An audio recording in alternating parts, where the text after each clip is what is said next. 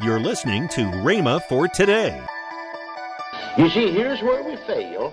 Most good, honest Christian people want to have it first, and then they're going to believe they've got it. Well, that wouldn't be faith. I said that wouldn't be faith. It doesn't take any faith to believe something that you believe you have something you already got. It don't take any faith. You know it. You don't have to believe it. You don't have to believe you're here in this service this morning. You know it, don't you? Amen. Isn't that right? It doesn't take any faith. Welcome to Rhema for Today. Kenneth E. Hagin continues his teaching, Healing Classics, next on Rhema for Today Radio. Also, later in today's program, I'll tell you about this month's special radio offer. Right now, let's join Brother Hagin for today's message. Now, you know, the Bible does teach right conduct and good works.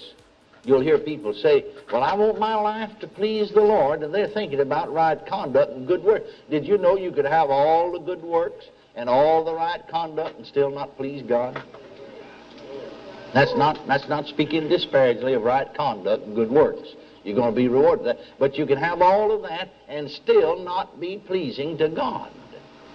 Because that text said in Hebrews there, without faith it's impossible to please Him. Amen. Without faith. Now, one part of God's will is that we shall call those things which be not as though they were. This attitude honors God because it honors His Word, because we are believing His Word without outward evidence. And that pleases Him.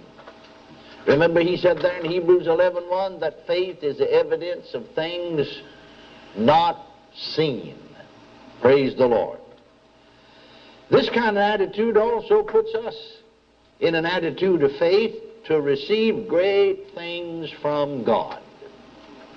Now then, keep in your mind what this text said here. And let's go read Mark 11:24 real quickly. As it is written, I have made thee the father of many nations, like unto Him which quickeneth the dead and calleth those things which be not as though they were. God is a faith God. We are faith children of a faith God. In quoting this verse of Scripture, I've had people to say to me, or preaching from it, or teaching on it, well, yeah, but now, Brother Hagin, that was God that called those things which be not as though it were. It's all right for God to do it. If it's all right for God to do it, it's all right for me to do it. If it's wrong for me to do it, it's wrong for God to do it. And then secondly, we are children of God. Well, children of God ought to act like God. Children of the devil act like the devil, don't they? Well, children of God ought to act like God. One way that God acts is He calls those things which be not as though they were. All right, now, let's read in that light, you see. Let's read then Mark 11:24. Here Jesus is speaking, and He said, therefore I say unto you, what things soever ye desire, when ye pray, believe that you receive them, and ye shall have them. Now, in believing that you receive them, you must of a necessity call those things which be not as though they were, because you don't have them yet, do you? Because He said, and ye shall have them. That means you don't have them yet. You see, here's where we fail. Most good, honest Christian people want to have it first, and then they're going to believe they've got it. Well, that wouldn't be faith. I said that wouldn't be faith. It doesn't take any faith to believe something that you believe you have something you already got. It don't take any faith. You know it. You don't have to believe it. You don't have to believe you're here in this service this morning. You know it, don't you? Amen. Isn't that right? It doesn't take any faith. Well, you see what He said now. Look at it again carefully. What things soever ye desire when you pray, not after you pray, Not the next day, not when it comes to pass, but right then, the moment you pray, believe that ye receive, and ye shall have. Now, isn't that simple? When is it that you're going to believe that you'll receive? When you have it? No. Before you have it, then you'll have it. The believing comes before the having. The having comes after the believing. Look at it again now, because it takes your mind a little while to change and get renewed with the Word of God, because you're thinking in a different realm, living in a different level, natural level, because this is above the natural, above human thinking. God said back there in Isaiah, as high as the heavens are above the earth, so high are my ways above your ways, and my thoughts above your thoughts. And Jesus said, the words that I speak unto you, they're my Father's. So this is God's words, and this is God's thoughts, and it's as high above the man's thinking as the heaven is above the earth. Amen. That's what the Bible says. Now, therefore I say unto you, what things soever ye desire, when ye pray, believe you receive them, and ye shall have them. When are you going to have them? After you believe you receive them. When do you believe you receive them? Before you have them. Then if I believe I receive before I have to call those things which be not as though they were. That agrees with Romans 4:17. Doesn't it? Absolutely. Now, faith calleth those things which be not as though they were. That's what I'm talking about. What things soever you desire when you pray, believe that you receive them, and you shall have them. Somebody said believing prayer always ends in the glad confession, it's mine. I have it now. Praise the Lord. Now then, let's look at another verse of Scripture in the light. Look at James 5:14. And look at that Scripture in the light of what the Bible said. This text here in Romans says faith is. Faith calleth those things which be not as though they were. Romans 4:17. Now look at James 5:14. Here the Scripture said, is any sick among you? Let him call for the elders of the church. Let them pray over them, anoint all in the name of the Lord, and the prayer of faith shall save the sick. The Lord shall raise them up. And if they have committed sin, it shall be forgiven. Now here's someone in the church that's sick. They call for the elders. They anoint them with oil. Nothing happens. And they said, well, they didn't pray the prayer of faith for me then. Now see, that's natural human reasoning. If they'd prayed the prayer of faith, it would have worked. It didn't work. I didn't get healed, so they didn't pray the prayer of faith. Now, first of all, your unbelief can nullify the effects of their praying. You need to get that in your mind. People have got the erroneous idea that if you're strong enough in faith and you're a man of God, you can pray the prayer of faith and it'll work whether I believe or whether I don't, whether I'm living right or wrong. But it won't. I said it won't. If there's anybody, anywhere, any preacher, any evangelist that can pray the prayer of faith and get you healed against your unbelief, then we ought to follow him instead of Jesus, because he's a greater Savior than Jesus, isn't a greater man, a greater prophet.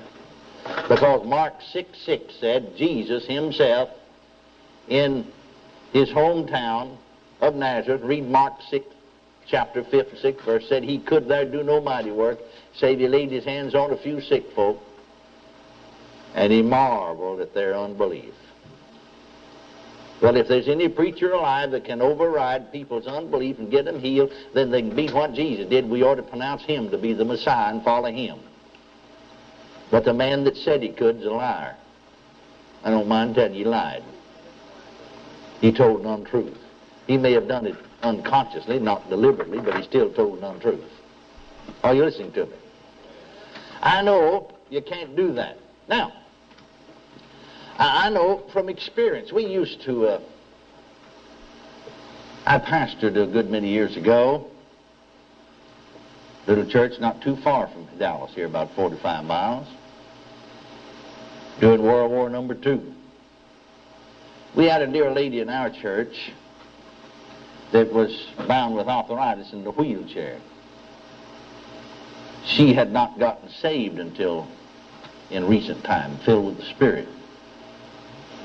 And the doctors had said to her that your body will become as stiff as a board. Now, if you'd rather be just straight, stretched out like a 2x4, well, just stay in bed most of the time, you see, and your body will just be. Or if you'd rather be in a seated position, stay in the chair most of the time. So she'd rather be in a seated position. She stayed in the chair, and her body was as stiff as a board in that kind of position, you see. Just like you could take her out of the chair and stand her on the floor. Of course, she couldn't stand up, but hold her there, and she looked like she's sitting down. Her body's stiff, just as stiff as a 2x4. Well, what's strange about this is that, and yet it's not strange. Jesus said, according to your faith, so be it done unto you.